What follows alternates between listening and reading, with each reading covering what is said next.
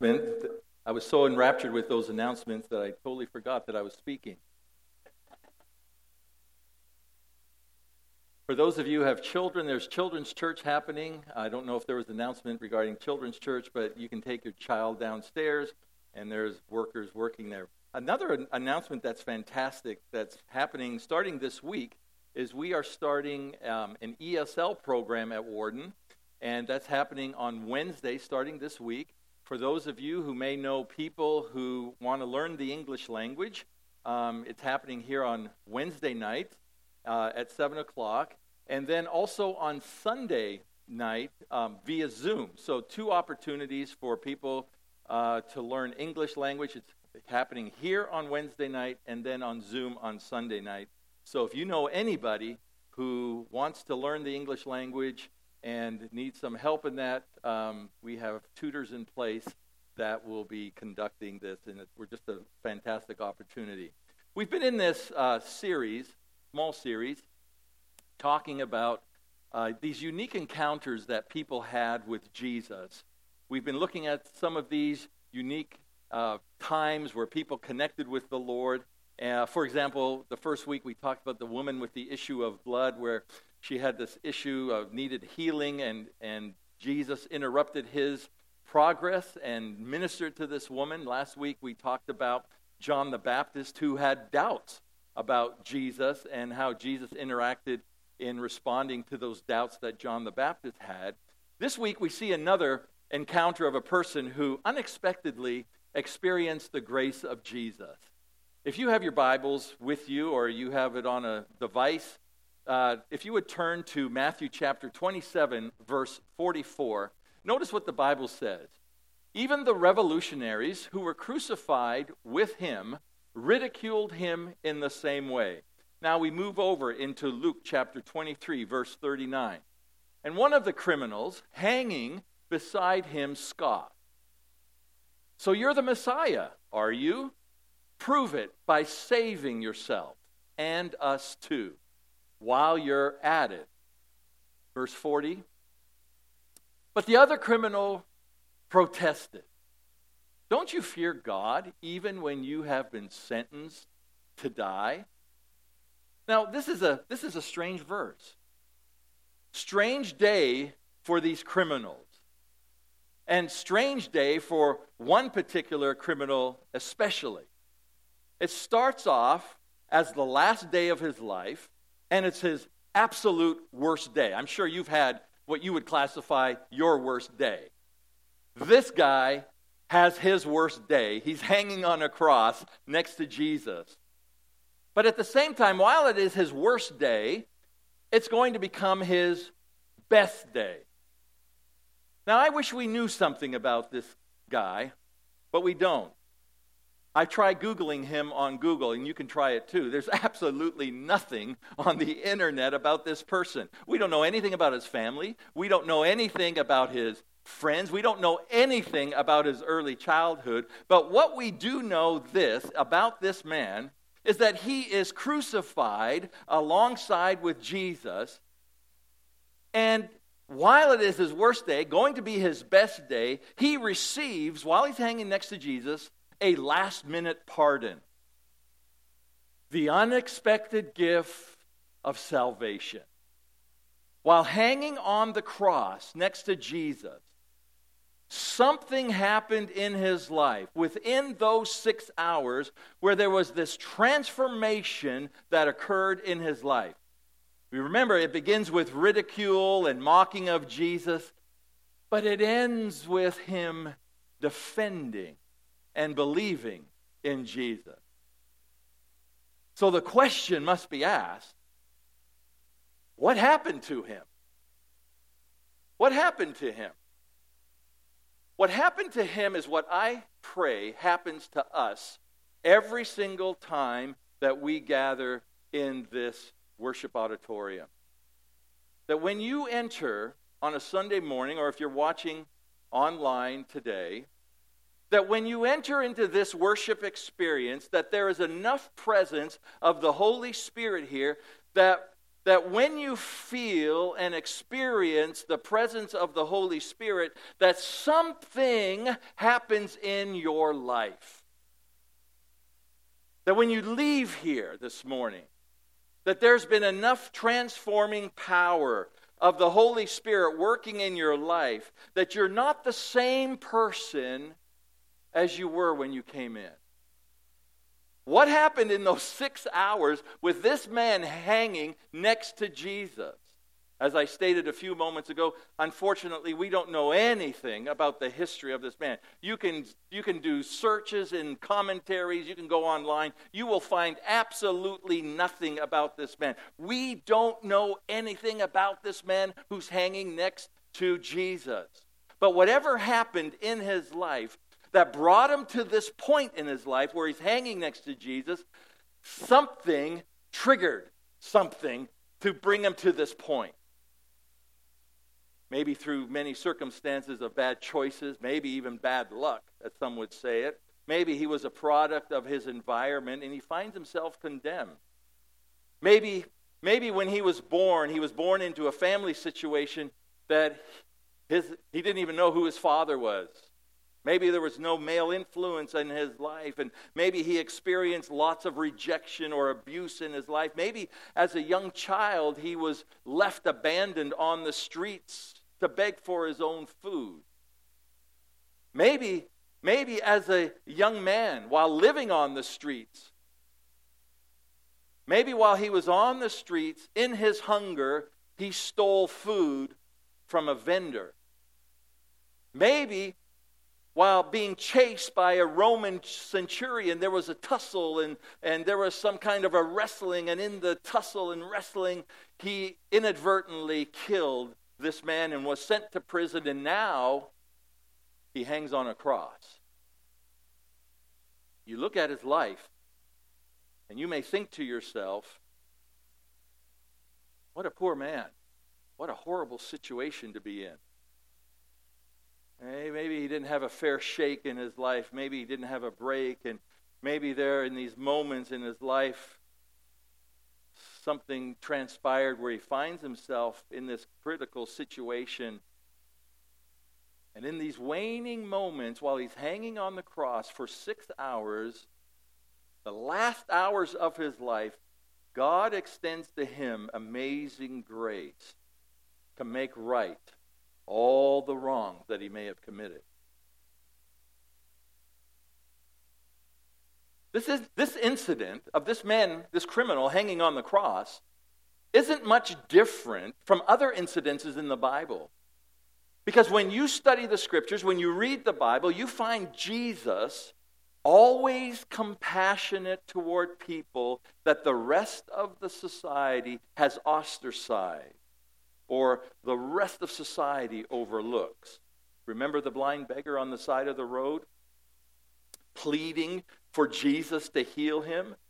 And the people are yelling back, "Be quiet, shut up, Jesus doesn't have time with you." Remember that in story? And Jesus, when he hears the cry of this man's heart, he hears him, he stops, he makes time for him, and he restores his sight. Remember the woman that was caught in adultery, humiliated, guilty, and people had picked up stones and they were ready to stone her to death. And then Jesus comes along and rescues her from her condemnation. There's the tax collector where Jesus takes time to have dinner at his home. There's this prostitute who washes the feet of Jesus. There is this hated Roman centurion whose child is dying, and Jesus compliments this man for his faith. And he goes into this man's home and heals his daughter. All these incidences, and there are many more. When you read the scriptures, when you read the gospel, it shows us that God has a heart for those who are down and out, those who are undervalued, those who have been ostracized and overlooked in our society. God has a heart for those people. In fact, in Psalm 68, verse 5, the Bible says, "Father to the fatherless, defender of widows." This is God. whose dwelling is holy. What this verse and my previous comments about people addresses about people who feel they didn't get a fair shake in life, and maybe sometimes we feel that sometimes, where some people are having more advantageous opportunities than we sometimes get, and other people seem to get all the breaks in life, and everything is stacked up against us. And maybe you have even said, life isn't fair. It isn't fair to us. The decks are stacked against us. Maybe even thought, I didn't stand a chance growing up or coming out of school.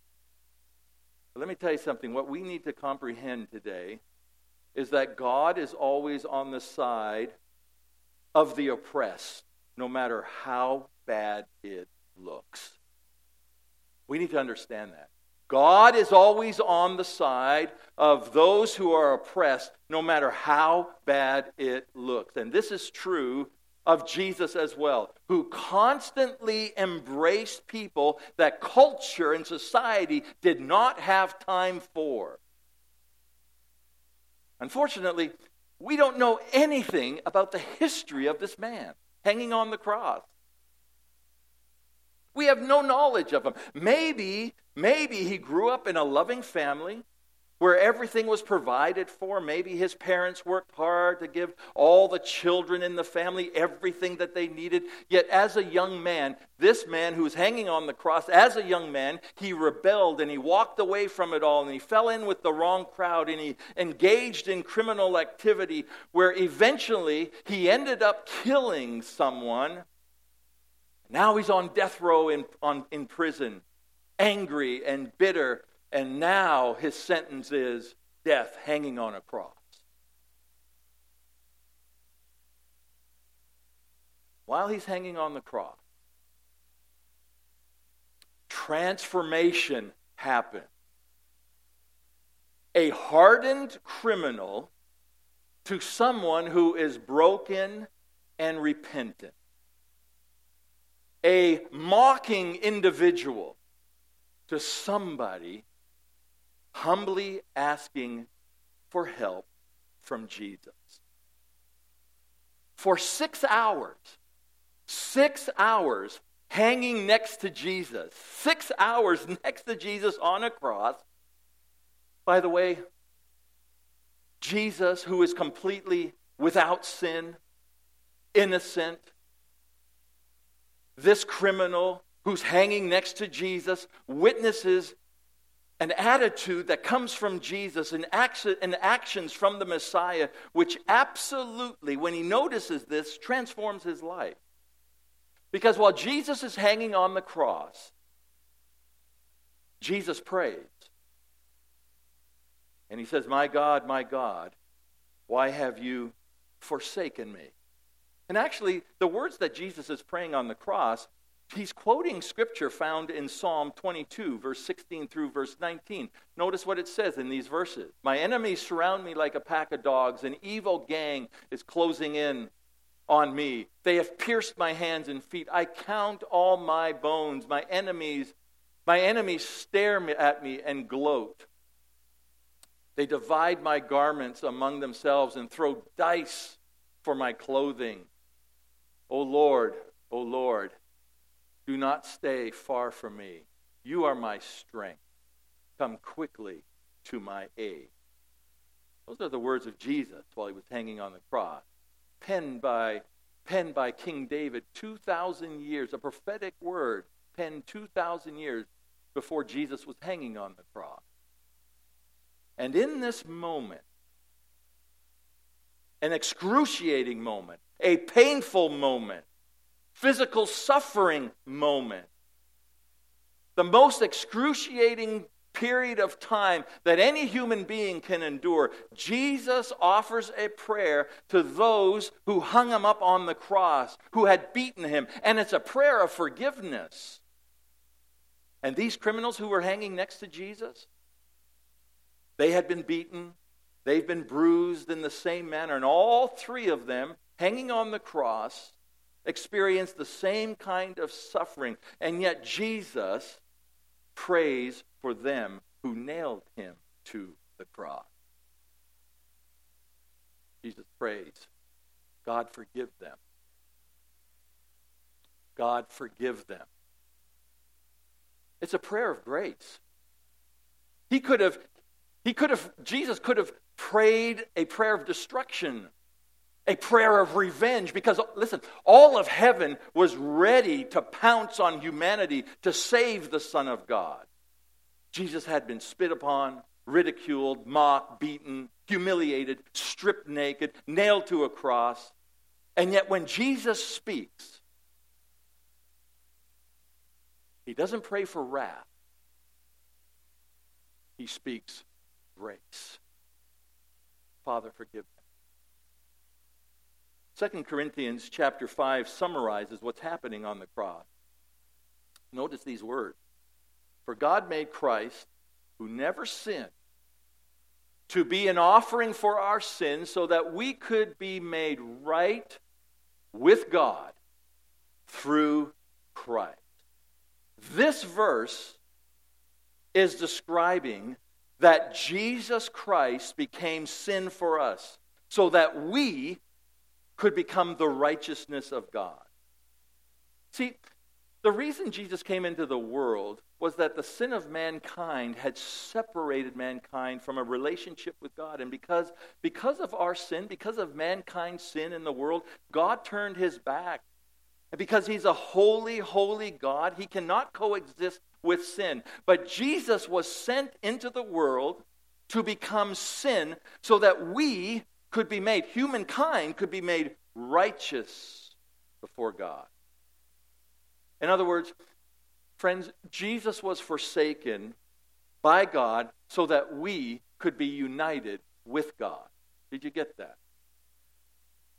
Jesus was forsaken by God so that you and I could be united with God. And we are here today. Here we are today. And maybe you are here today and you're feeling downcast, and maybe you're angry upon life, and maybe you're uncertain about the future, and maybe you just feel ridiculed because of your faith. Maybe you experienced some ridicule this week.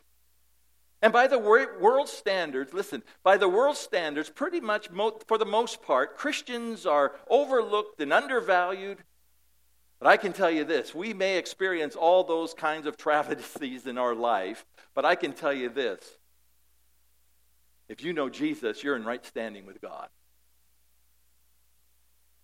So it doesn't matter all the ridicule. It doesn't matter how much we're overlooked. It doesn't matter if we don't measure up to the world standards. I'm the righteousness of God through Jesus Christ. Yes, that's what we need to understand. We need to understand that it's the grace of Jesus while becoming the sin for humanity that leads to transformation. So you look at Luke chapter 23. We continue on in verse 41 of the story of this man hanging on the cross next to Jesus. This man is talking. He's saying, we deserve to die for our crimes, referring to Jesus, but this man hasn't done anything wrong. And then he said to Jesus, Jesus, remember me when you come into your kingdom. Verse 43. And Jesus replied, I assure you, today you will be with me in paradise. You see, the change of this criminal's heart, it started with him mocking and ridiculing back in verse 39.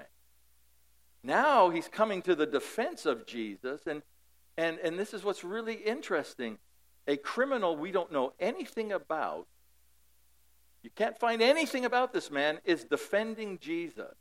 Even the disciples didn't defend Jesus. Remember Peter, a foremost disciple of Jesus, ran away from defending Jesus. He ran away from the opportunity. All the other disciples, they hid from the opportunity of defending Jesus. In fact, even Pilate, the Roman governor, washed his hands and absolved himself from identifying with Jesus. And here's this criminal hanging on a cross, that we don't know anything about. He's asking for salvation. Luke, you need to note this, Luke 23, verse 41, 42, and 43. These verses that we just read, these three simple verses, is the gospel message in a nutshell. It's the gospel. Those three verses identify what the gospel is. I deserve to be punished for my sinfulness. But if I humbly ask for God's forgiveness and grace, the assurance of salvation is mine. And just like that thief on the cross, when I surrender, an unexpected gift comes my way. A gift of transformation, a gift of grace, a gift of forgiveness. See, you and I are no different than that criminal hanging on the cross. We were sinners. But when you identify your sinfulness and you come before God, humbly asking for God's grace and forgiveness, He provides you the assurance of salvation. In one of the most famous paintings of all time, Rembrandt's painting of the crucifixion of Jesus, you notice on this picture, Rembrandt, in this particular painting, paints himself as if he were there at the moment that Jesus was crucified. It's the most interesting painting and concept that Rembrandt ever painted. It's as if Rembrandt understands his own broken humanity, his own sinfulness, his own rebellion. It's as if Rembrandt understands that he is just like that thief. His story, his life is just like the thief, similar to the thief. And that's my story. And it's probably your story. When I recognize my own sinfulness, and yet when I come to the foot of the cross and I call out, God, I need your help. I need your forgiveness. I need your grace. Jesus, I understand that you were crucified. You didn't deserve your crucifixion, but you were crucified. Even though you didn't deserve this punishment, you were crucified and you were willing to die for me so that I could have right standing with God. It almost seems presumptuous for the thief to ask Jesus, just prior to dying, remember me when you come into your kingdom.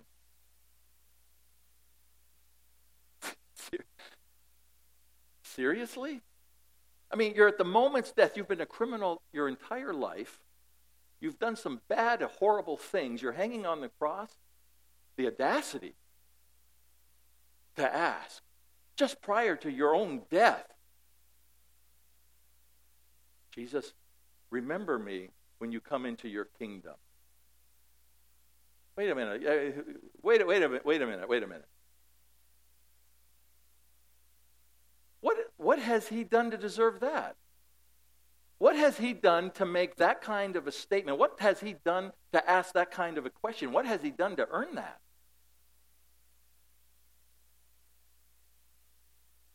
There's something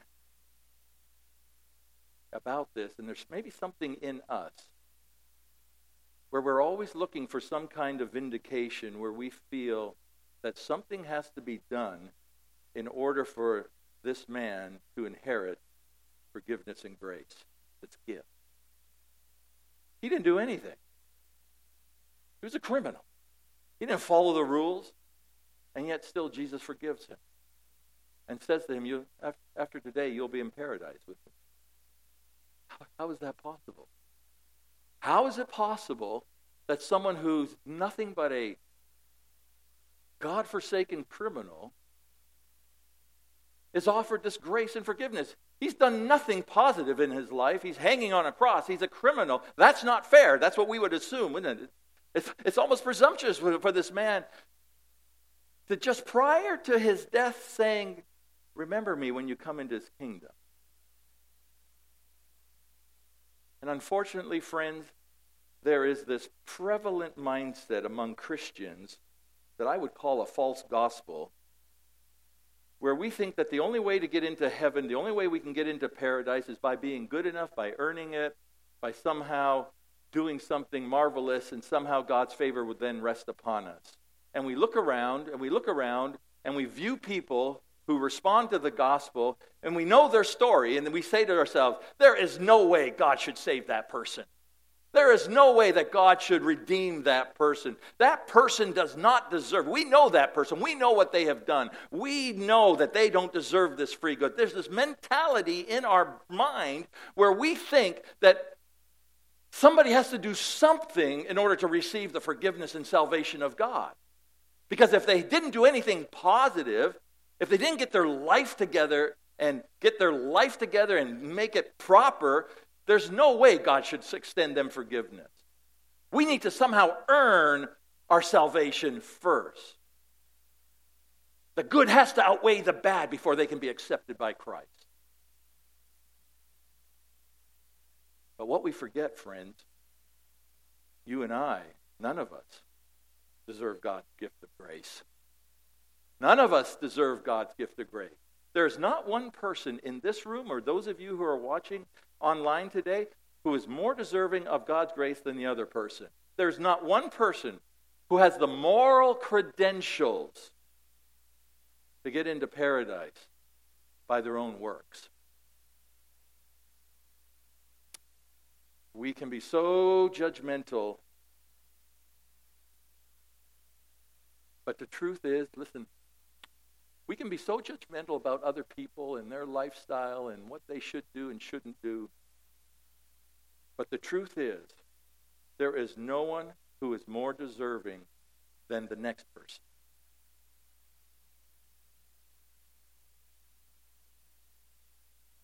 God's grace. Whether you enter it at birth or you're a criminal right before execution who receives the pardon of Jesus, it's for all people. I remember I have flown on an airline first class 2 times. My first flight in first class happened when I was flying from Mumbai, India to London, England on British Airways, and somehow inadvertently, I don't know if I got the time wrong or something happened, but I was the last person checking in. For some reason, I don't know how that happened, but for some reason I was the last person checking in, and they had already given my seat away. So I'm checking in, and they're rapidly typing on their computer's keyboard. Things are flying. The hands are moving fast, and all of a sudden the agent says, "By the way, we have 1 seat left. It's in first class. Would you like it?" What would you say? Absolutely. It's a 12-hour flight from Mumbai to London, England. Absolutely. I've never flown in first class. And then I decided I am not going to sleep. Absolutely, I'm not going to sleep in first class. I want to enjoy this experience. I don't want to be comatose while I'm in first class. I want to enjoy every moment. I want all the food. I want all the drinks that they have to offer. I want all the magazines and newspapers that they can bring me. I want to be waited on hand and foot. I am not sleeping. This is first class. I want to have all the cutlery, all the china before me. I want to eat everything. I want to take every food on every menu that they bring out to me. I'm eating it all. The second time, a friend of ours had expiring air miles and had donated first class to my wife and myself, Gabi and I, and we were upgraded to first class. So we're sitting there in first class again. We feel like royalty when you're in first class. Like, bring it all on. Just bring it all on.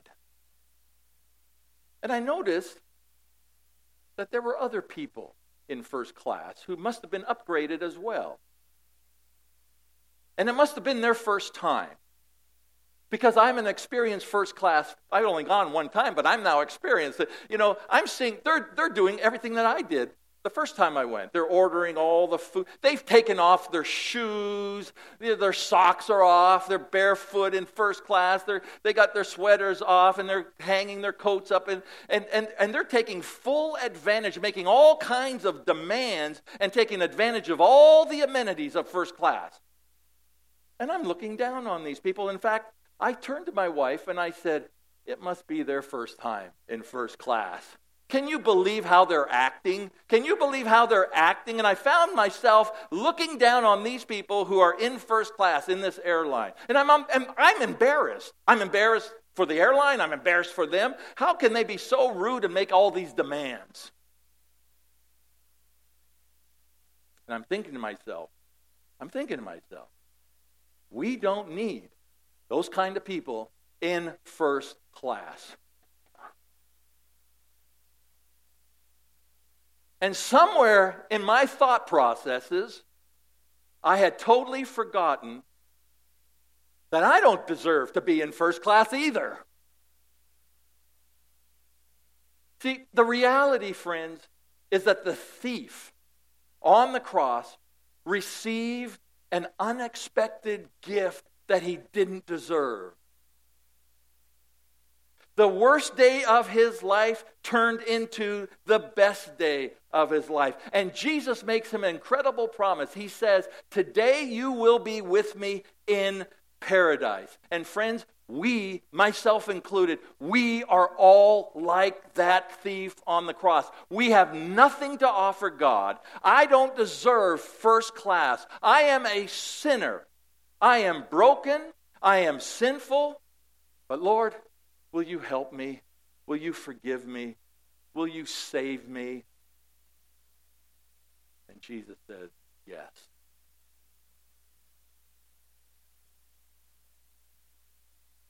One day in heaven, when I'm in heaven, one day, I'm going to find this thief on the cross that I don't know anything about. You can't Google his name. You can't find him. But one day in heaven, I'm going to find this thief on the cross. And I'm going to ask him, I'm going to say to him, you don't know me. I don't know you. But what Jesus did for you, he also did for me. What Jesus did for you, thief, Jesus also did for me. And I think you will agree with me. You and I, we have a lot in common with that thief on the cross. When in my worst day, when my life is hard, when there's brokenness, and things aren't going right, and I'm just overwhelmed with life, I don't want to push God away. I don't want to become bitter and angry. But what instead I want to do is I want to call out to God in all humility. In those moments when I feel so distraught and overwhelmed and overcome and disappointed and a lot of stuff in life, instead of pushing God away, what I really need at that moment is a Jesus encounter. And whatever God does or did to that criminal who was hanging on the cross, whatever God did in that man's heart while hanging on the cross in 6 hours, I want God, when I'm having a bad day, to do the same in my heart and extend to me his love, his compassion, his kindness, to extend to me his forgiveness, to extend to me his grace, so that I can move forward and go on and live another day to bring glory and honor to the one who gave me the greatest unexpected gift that I didn't deserve, which was the gift of salvation. Amen? Amen. Will you stand with me as our worship team comes? Those of you at home, will you join us in prayer as well? And then stay for one final song as we conclude our service today. Let's worship together and let's pray. Father, in Jesus' name, may we have a fresh and new perspective of your grace. That you redeemed us, even though we didn't deserve us. You made us righteous in an unrighteous world. You have forgiven us. You have cleansed us. Oh God, we are so grateful this morning for your love and your extension of forgiveness. It is the most unexpected gift that we didn't deserve. And so, Lord, let us embrace this day, this Mother's Day. Let us embrace this day with new fervor and new opportunities of living for you. Because, Lord, you love us more than we can ever imagine. And you have promised us eternity with you forever. And I praise you, God. I love you for that. Thank you. Thank you. Thank you. Thank you, Jesus.